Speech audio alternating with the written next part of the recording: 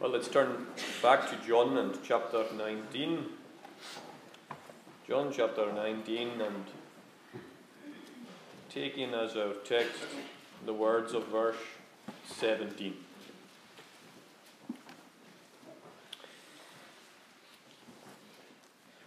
And he went out, bearing his own cross, to the place called the place of a skull, which in Aramaic is called Golgotha.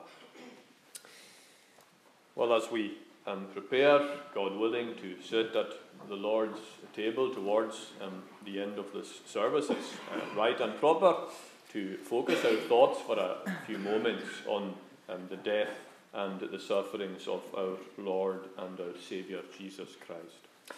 Now, the cross itself, the events of the cross, in many ways it is the pivotal moment of the whole of the Bible, isn't it? We were talking about hinge moments on Friday night. Well, this is the big hinge moment in the whole of the Bible. It is the pivotal moment. And in fact, not just the pivotal moment in terms of the biblical narrative, it's the pivotal moment in the whole of history as well, because this is the moment that the God-man, the Messiah himself, faces one of the most painful and the most cruel forms of death or forms of execution that man has ever invented. The God-man here is crucified. And of course it's not just a physical thing either, it's a spiritual thing. He is crucified for the sins of his people. And of course this particular event, the cross, it's an event which all four of the gospel writers recount for us. We have four different versions of these things.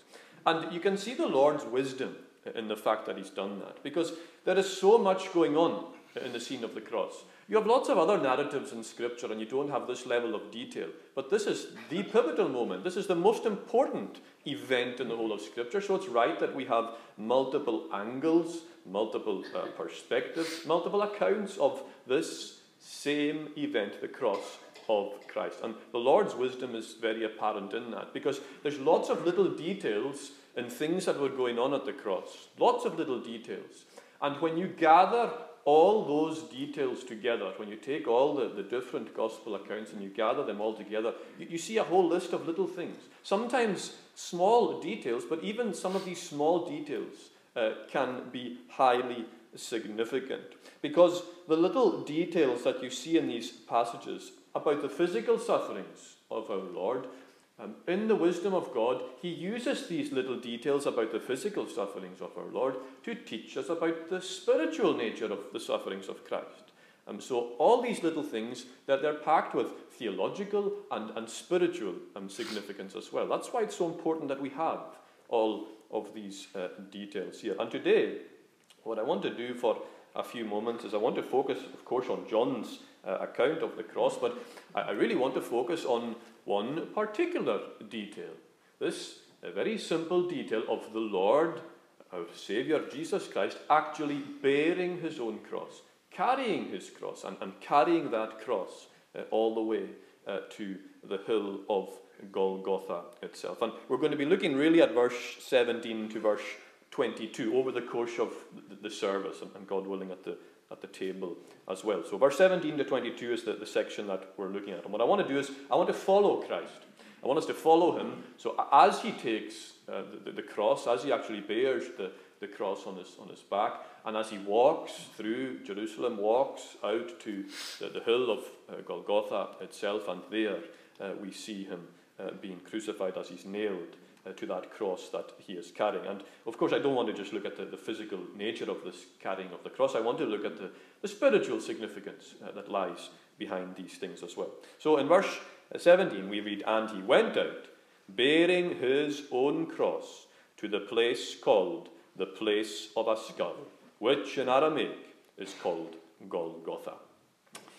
So here we see Jesus carrying his own cross to the place of his execution.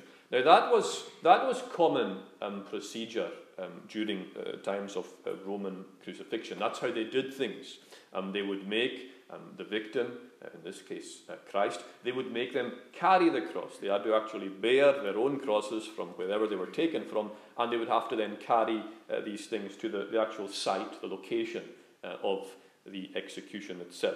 Now, Jesus probably wouldn't have been carrying the whole cross. Now, we can't be absolutely sure on that. He might have been carrying the whole cross, but probably he wasn't carrying the whole cross, because there's evidence that what tended to happen was that, whether it happened in Jesus' time, we can't be sure, but what tended to happen was that the vertical part of the cross was set in place, that was put in place, that was left there, that was stationary. And the part that would generally be carried would be the cross beam. Now, the cross beam, that's the part that your hands are actually nailed to. And that seems to have certainly happened, and perhaps indeed that was the case for Christ himself, that what he's actually carrying is not the full-blown cross, but this cross beam. But even if it was just cross beam, it would still have been a pretty significant and a pretty heavy piece of wood. It would have been a large piece of wood, and if you were going to carry a large piece of wood like that, probably you would carry it on your back, or you would carry it on your shoulder, this kind of large thing. It would be the easiest way to carry it. So more than likely it was on his shoulder. He was bearing the weight of this physical cross underneath him. And that would have been tremendously difficult for Jesus to do that. And it would have been difficult for him to do that because we know from the earlier part of the narrative that Christ has already been tortured by this point. Christ has already gone through a flogging and a scourging by the Roman soldiers. Remember Pilate, he sent them off to be flogged and to be scourged. And part of that process is it's effectively a whipping, but it's more than a whipping, because the whip would have, at the bottom of the ends of the whip, they would have tied on them hard things, bones and things that would cause damage. And the result being that when you're scourged and lashed with this particular device, it would effectively be ripping the skin from your back. So it's not just a whipping, it's almost a removal of the skin from the back, and it would cause a lot of blood as well. So Jesus here, before he's even taken, or before he's even bearing the cross, he's drained. He's bloody, and he's beaten, and he's in great pain. And physically speaking, he would have been weak, because even that lashing, that scourging, is going to drain him of his energy. And then after all that, now all of a sudden, he has to actually bear his cross, carry this cross towards the place of Golgotha. Now, some of you might be thinking when you're reading this, but wait a second, I thought somebody else carried the cross of Jesus. I thought Simon of Cyrene carried the cross of Jesus. Because, after all, is that not what the other three gospel writers tell us? They tell us that Simon of Cyrene actually carried the cross of Christ. So, for example, in Matthew and chapter 27 and in verse 32, we read, "Now, as they came out, they found a man of Cyrene, Simon by name, and him they compelled to bear his cross." So, what's going on here? Is there confusion in the gospel writer's account here? Has someone got their facts wrong here? Well, of course, that's not the case at all. Did Jesus carry the cross, or did Simon carry the cross? Well, the answer is quite logically that initially Jesus was bearing his cross. Jesus was carrying the cross as every criminal would, but perhaps because of the fatigue and the pain that he was in, and the fact that he'd been scourged and tortured before, and that his energy was very low, perhaps he was struggling so much that they then saw this man Simon coming in, and they compelled him to come, and they compelled him to help Jesus bearing and carrying the cross. So there is certainly explanation for it. We don't have to look at all these contradictions and think they're contradictions. They can be certainly explained. But here John doesn't talk about Simon. He doesn't mention Simon. The other three gospel writers, they mention Simon. But John doesn't mention Simon at all. He focuses on the fact that Christ carried his own cross. Now, why did he do that? Why does he not mention Simon? The others did. Why did John not? Well, the reason is that John is trying to keep the focus here on Christ, and Christ being obedient to his Father. Obedient to his Father by carrying this cross, and by actually walking to the place of crucifixion with this cross. Yes, Simon was also there, but that's not what John focuses on. John is focusing on the obedience of Christ himself bearing this cross.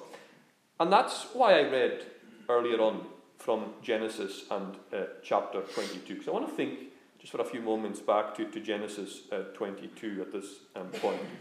And they are back in that narrative that we read. That's, of course, the story of Abraham and Isaac at Mount Moriah. And there God tested Abraham.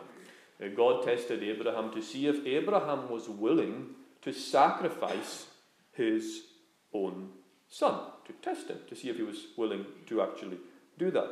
And there, when we look at that particular narrative, we tend to maybe focus on Abraham and the obedience of Abraham and the faith of Abraham, and I suppose rightly so. But when you're actually reading it, you can't help but notice as well the obedience of Isaac here. The obedience of Isaac is something that comes out in that passage in Genesis, because in this scene, we picture Isaac carrying the wood for the sacrifice. Because remember, Abraham placed that wood on his son. It was Isaac who carried the wood. He is carrying this wood. He is carrying it, the wood that's going to be intended for his own sacrifice. He is carrying it himself, and he's carrying it to the place of sacrifice, just as Jesus does. Exactly like Jesus here. Jesus is carrying this wooden cross to this place of sacrifice in the same way that Isaac was doing it back in that passage in Genesis chapter 22. And Isaac did that. Why? Why did Isaac do that? Isaac did that quite simply out of obedience to his father. That's why he carried it. Out of obedience to his father. And so does Christ. When you picture Christ here carrying this cross, he's not doing this because Roman soldiers told him to. He's not doing this because Pilate has told him to, or the Jews have told him to, or that the crowds around have told him to. That's not why Christ is doing this. He is doing this because this is what the Father wants. This is the will of God the Father, that he bear this cross, that he carry this wood to the place of his own sacrifice. But of course, in that passage in Genesis, when Abraham had laid his son on the altar of sacrifice, and as he had that dagger, and as he was just about to slay his son, famously, of course, the Lord, the angel of the Lord himself, steps in.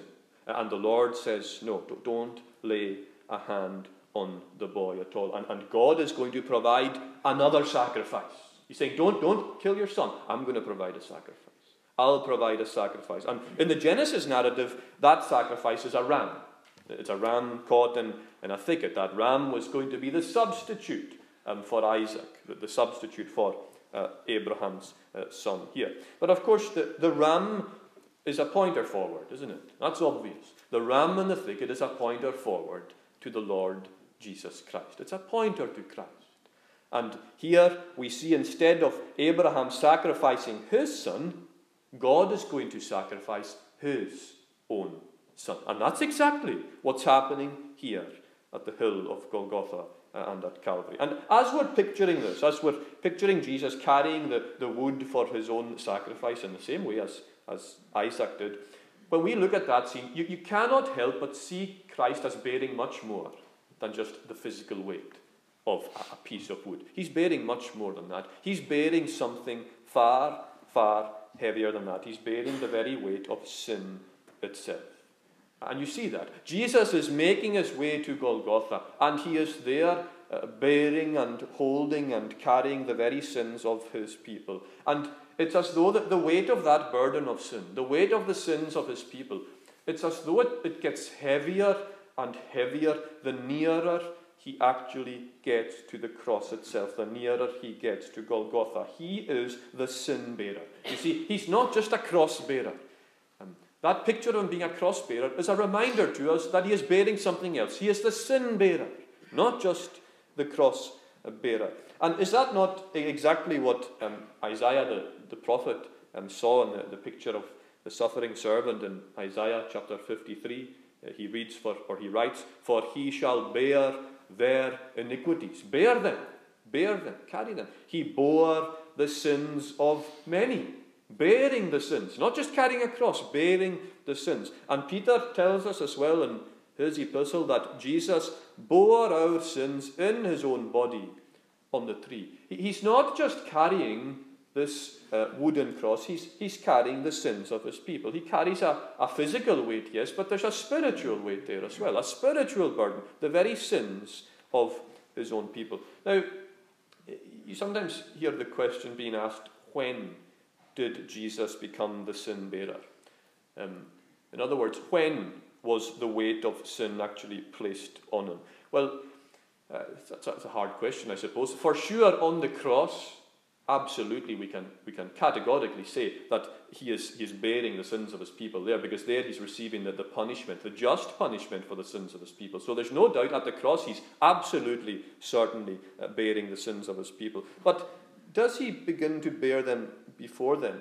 Surely his sin bearing begins actually before then. Surely he comes into the world as the sin bearer. He comes into the world as the Passover Lamb of God. There's a sense in which he is bearing, he is the sin bearer throughout his life. Although as you're actually reading the account of the Gospels, it's almost as though the weight of that sin bearing, the weight of that is getting heavier and heavier as he's actually approaching the cross itself. So, for example, just to illustrate what I mean by that, in John chapter 12, after Jesus enters into Jerusalem a few days before his death, he says, "Now my soul is troubled, and what shall I say? Father, save me from this hour. But for this purpose I came to this hour." So even at that point, you're beginning to see something of the sufferings of Christ as the sin bearer. There's something there, isn't there? There's something there. And then as you progress through those next few days, it's as though the awareness of that weight of sin is getting heavier. It's getting heavier and heavier as the suffering seems to be getting worse. And then you come to the Garden of Gethsemane, and there it seems to go up a notch, does it not?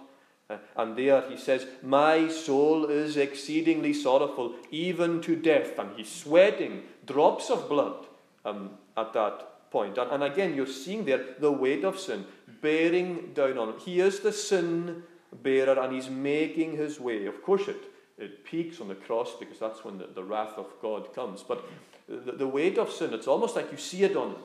It's almost like you feel the weight of it on him as he's making his way to the cross. So then, as we see Jesus struggling under the weight of his own cross there, as he carries it on his shoulders in this physical suffering, we cannot but see, in a spiritual sense, that he's carrying something much more, carrying the sins of his people. Sins, of course, which his soul was about to suffer for in ways that we can't even begin to describe and to articulate. We can perhaps try and imagine the physical nature and the physical element of these sufferings. And we're thankful that we have that, because we can perhaps in some way relate.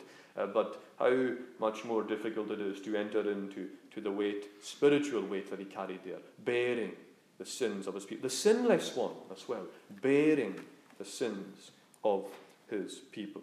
Now, to go back to him carrying the cross itself, one of the reasons that the Romans made people carry their cross was to humiliate them.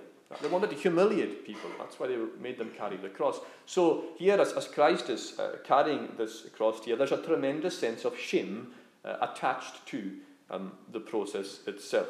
And as we see Jesus carrying our sin, it's as though we also see him carrying our shame and carrying our humiliation. He's carrying these things that belong to us, because of our sinfulness, and he is carrying it. And that's quite remarkable when you stop and think about that. The Son of God, the God-man, bearing that humiliation and shame. The one through whom everything was created. The one through whom the very cross that he's carrying was created. The one through whom the very soldiers who are leading him before him, he's the one who gave them life. Because through him all things were created. Through him all things were made. And yet here he is, shamed and humiliated in an unspeakable way. It's quite hard to get your head around that. It's when you just see him as a man, it's perhaps not that impressive. But when you realize he's the God-man, it's quite overwhelming what's actually going on here. And the nature of the cross-carrying exercise as well, it wasn't just to humiliate and shame, but it was also to act as a deterrent to others. As a deterrent to others from breaking the laws of Rome. So that was one of the reasons why it was so public. And it was public. The spectacle was public. In other words, when you would carry the cross, you wouldn't take necessarily the direct route or the quick route to Golgotha. You would be taken on the most public route possible. You'd be taken on the most public route possible so that bystanders would see, so that people would see, and so that people would remember what happens when you break the laws of Rome. And here we are, a couple of 1,000 years later, and we are like bystanders now. As we're reading the account here, we are almost like the bystanders, and we are watching and we are seeing our Lord and Saviour carrying this cross, bearing it, and actually making his way towards Golgotha. And we have to ask ourselves, what do we see here? When we stand by, what is it we're actually seeing? What is it that every one of us in here is seeing? Now, some people might look at these events, perhaps some people in here, and you might see an innocent man that was dealt with in a horrible way. He was dealt with in a horrible way by a bunch of religious extremists.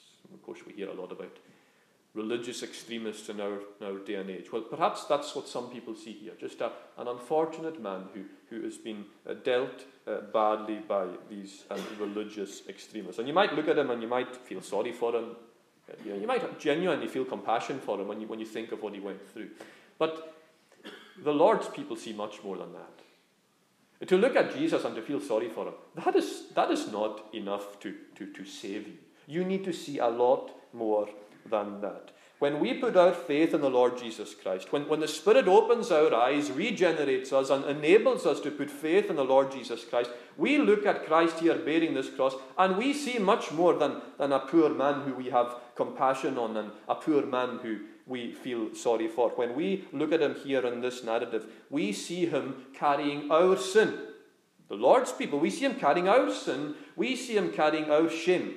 We see him carrying our humiliation. We see him carrying our cross. And we're very aware that when we see him there, he is doing what we should be doing. He is carrying what we should be carrying. We are very aware that he is taking that from us. We're not detached from this. We're not detached from this at all. You see, the Christian realizes that we are not independent bystanders. We're not bystanders. We are absolutely involved in the scene, because this man is bearing these things. The God-man is bearing these things for sinners such as us. We are responsible for the suffering of this man. And when you see it like that, it's completely different. When you see it like that, you cannot but worship. You cannot but see this tremendous love from this man. You no longer just feel sorry for him and think, well, it's unfortunate what happened. You are in awe. You are in absolute awe of what the Lord is doing for you.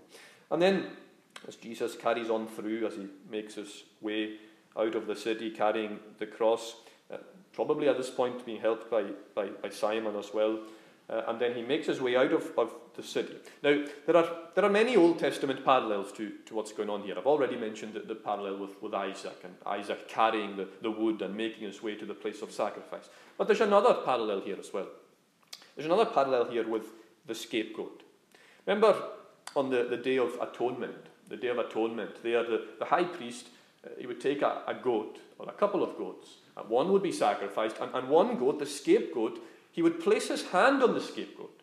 And the high priest would then confess the people's sins, and that was symbolic of these sins being transferred onto the scapegoat. And then what happened after that was that the scapegoat was led out of the city, and the scapegoat was led out into the wilderness, led away from the people. And that was symbolic, really, of sin being taken, removed from the people, and taken far away, taken into this abyss of the wilderness, removed from them. Well, here you see Jesus, the sin bearer, bearing the sins of his people. And it's like the scapegoat, because he's been led out of the city. He's been led out of the city, and there he is carrying the sins of his people, carrying them away. But of course, the main difference is that Unlike the scapegoat, the Lord isn't taken away into a wilderness somewhere. He goes to an abyss, but not the abyss of the wilderness. He's led to this hill of death. He's led to this place of the skull known as Golgotha. And it's at that point that the soldiers lay Jesus on this cross beam, if it is just the cross beam that's there, this beam that he has been carrying. And at that point, his hands would have, of course, been driven into, through nails, into that piece of wood. And that piece of wood would have been elevated and lifted up and set in place against the upright beam. His feet would then have been nailed into that beam. And there, then, as the effect of gravity itself would take place, then the physical sufferings of the Lord enter into a whole new realm indeed. Now he's no longer bearing the cross. Now the cross is bearing him. Now he is there, nailed to this cross, the cross carrying him. And he might have felt the weight of that cross or that cross beam when he was making his way to the place of Golgotha. He might have felt it quite heavy on him, but now as he's actually nailed to this cross, now his sufferings enter a whole new depth entirely, as the weight of his body is hanging there, hanging from that cross. Here his physical sufferings, they come to their climax, and of course, spiritually speaking, the same is true. We have noted that we've been seeing Christ bearing this wooden beam as he walked to the cross, but he was bearing much more than that, as I mentioned. He was also bearing the sin of his people. And I mentioned that we see something of the sufferings even in the lead-up to the cross itself. And there is something of the sufferings there. But as he comes to Golgotha here, the spiritual suffering is about to enter into a whole new phase entirely as he's nailed to that cross. You see, back in John chapter 12, yes, his soul was troubled. That's true. And back at Gethsemane, there again, he felt this sense of suffering as he said, my soul is exceedingly sorrowful unto death. That's true. But here on the cross, he plummets to depths, spiritual depths, which far exceed even all these other things, as he bears the wrath of God himself for the sins of his people. And there, of course, he cries out, my God, why have you forsaken me?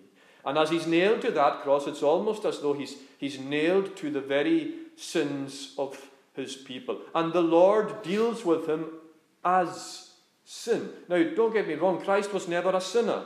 Christ was never a sinner. But there on the cross, the Father is dealing with him as sin. He receives the just reward for the sins of his people.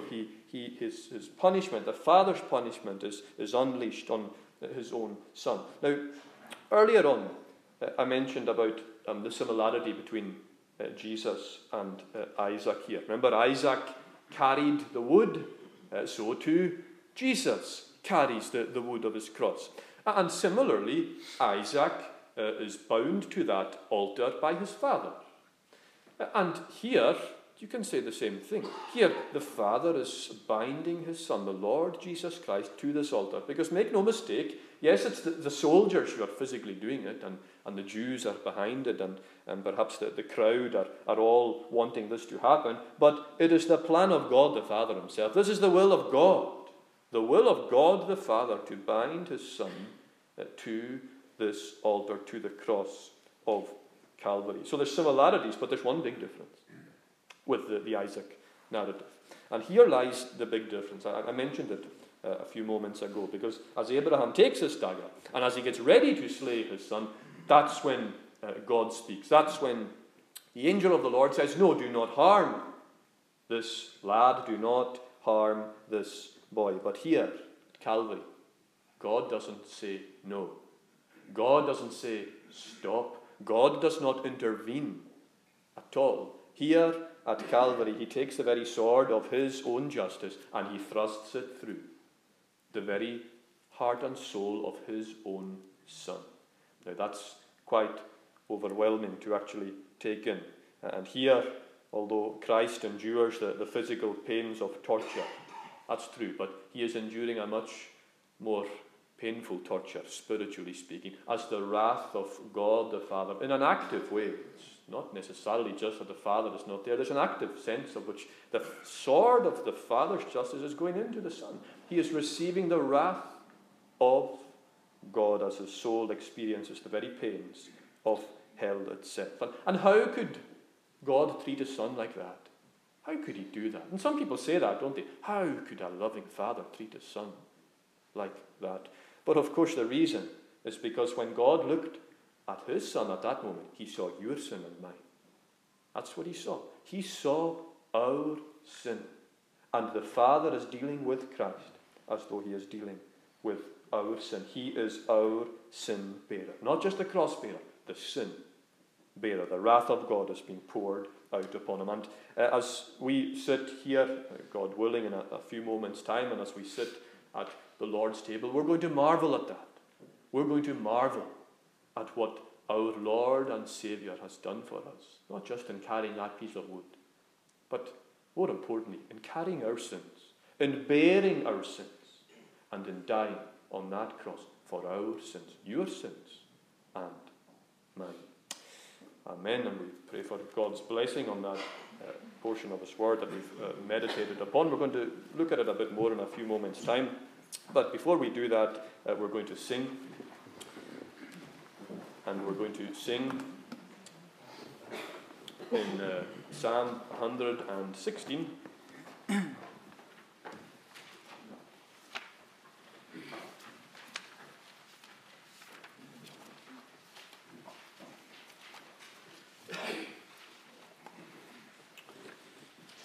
That's the Scottish Psalter, Psalm 116. And we will sing from the verse marked 7 to 14 there. 7 to 14, so that's page 396. O thou, my soul, do thou return unto thy quiet rest, for largely, lo, the Lord to thee his bounty hath expressed. For my distressed soul from death delivered was by thee. Thou didst my morning eyes from tears, my feet from falling free. I in the land of those that live will walk the Lord before. I did believe, therefore I spake, I was afflicted sore. I said when I was in my haste, that all men liars be. What shall I render to the Lord for all his gifts to me? In other words, what shall we do when we consider everything we've been thinking about just there, those few moments, about what he has done, what he has carried, what he has borne? What will we do for him when we consider the extent of what he has done for us? Isle of salvation, take the cup, on God's name will I call. I'll pay my vows now to the Lord before his people all. That's the least we can do. When he has done that for us, we come to his table, we come, we take the cup, and we pay our vows, and doing so publicly, professing our faith in the Lord Jesus Christ as the one who is our sin bearer. So we'll sing those verses, verse 7 to 14, to God's praise.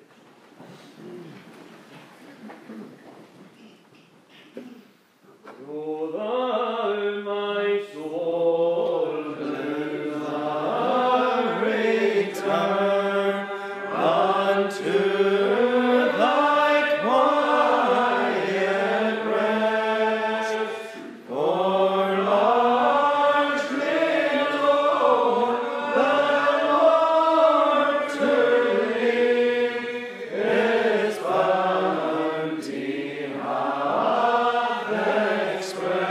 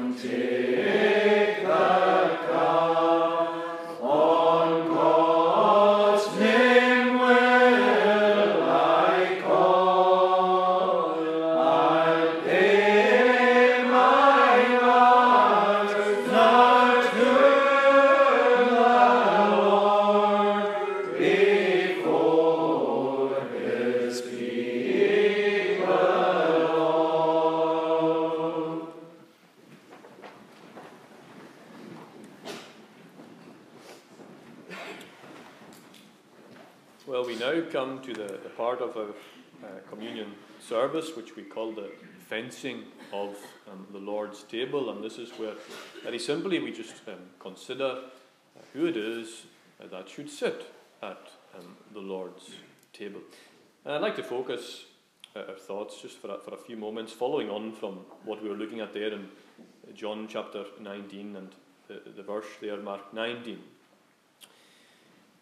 Pilate also wrote an inscription and put it on the cross, and it read, Jesus of Nazareth, the King of the Jews. Now, there's tremendous irony in lots of the details of what happens at the cross of Christ. There's tremendous irony in lots of parts of the Bible, but there's tremendous irony in certain details that take place at the cross of the Lord Jesus Christ. And this is certainly one of them. Now, usually, what would happen was a title would be placed above the cross of the criminal or whoever it was that was being crucified. And that title would show that the charge or the crime that that particular person had actually committed. But here, Pilate, possibly in an attempt to annoy the Jews, Pilate wasn't happy that he was forced to crucify Jesus. He did so out of his own pride, but I don't think he was happy about that. And perhaps out of a sense of trying to almost humiliate and annoy the Jews, Pilate doesn't write down the charge as such. He doesn't write down the crime as such. He writes down the words, Jesus of Nazareth, King of the Jews. And the Jews weren't happy about that. They weren't happy about that. No, don't write that. Write that he said he was the King of the Jews.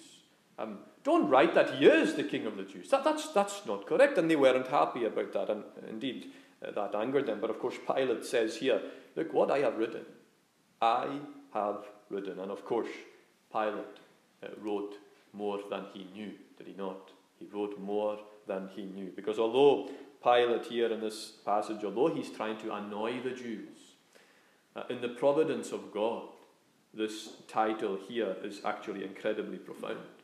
Because this man who is hanging here on the cross, this man is indeed a king. He is the King of kings.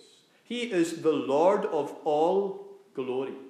Now, you might look at him and say he doesn't look like a king, and in many ways, humanly speaking, he doesn't look like a king. But he is a king. He is a king, and he's a king elevated up. The cross of execution itself, you could say, in a sense, becomes his throne of exaltation. And before us today, here in the events of the crucifixion of the Lord Jesus Christ, it's not a poor criminal. Not a poor criminal. He's a king. He is a king, and a king far greater than any earthly king. He is a mighty, exalted king. And the question for us is, will we bow before this king? As we look at Christ, and as we see him in his sufferings, how do we react? How do we respond? What do we think of this man? Do we fall on our knees in homage to our Lord and our King? Do we take this man as the Lord of our lives? Do we seek to serve him as our King? Do we seek to serve him by our heart and our mind and our strength and our souls? Do we love him? Is this man here, is he just a poor criminal who unfortunately died, or is he your king? That's the question. Is he your king? And if he is our king, then our place is at the banqueting table that he prepares for us. If you bow before him and you acknowledge him as your Lord and Saviour, if you acknowledge him as your king, then he invites you to this royal banquet. In fact, he doesn't just invite you to the royal banquet. If he is your king, he commands you to sit at this royal banquet. He commands you to sit and to feast from the provision that he provides for you. Is this your king? Is this your Lord? If it is, then your place is here. In spite of your weakness, we all have that, in spite of your failures, in spite of your sin. In fact, you could say because of your failures and because of your sin and because of your weakness, Because this table is a table for sinners. A table for sinners, a table for weak people, for failures, for sinners, but crucially for people who bow before the Lord Jesus Christ and take him as our Lord and our King. And if that's the case today, very simply, if he's your King, then you should be at his table. And I hope that we will do just that. And we're going to sing Psalm 118.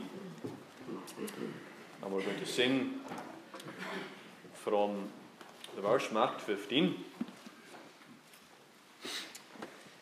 And during the singing, if there are anyone who perhaps as of yet is not at the table, you can come forward to the table at this point and sit at the banqueting table of our King. And we're going to sing from verse marked 15, and we'll keep on singing until the elements are on the table. So, in dwellings of the righteous is heard the melody of joy and health. The Lord's right hand doth ever valiantly. The right hand of the mighty Lord exalted is on high.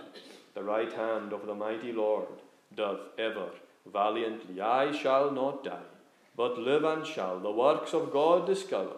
Why will we live? Because of what Christ has done, because of the death of the Lord Jesus Christ. The Lord hath me chastised sore, but not to death given over. So we'll sing from 15 downwards until the elements are ready, and we'll stand to sing.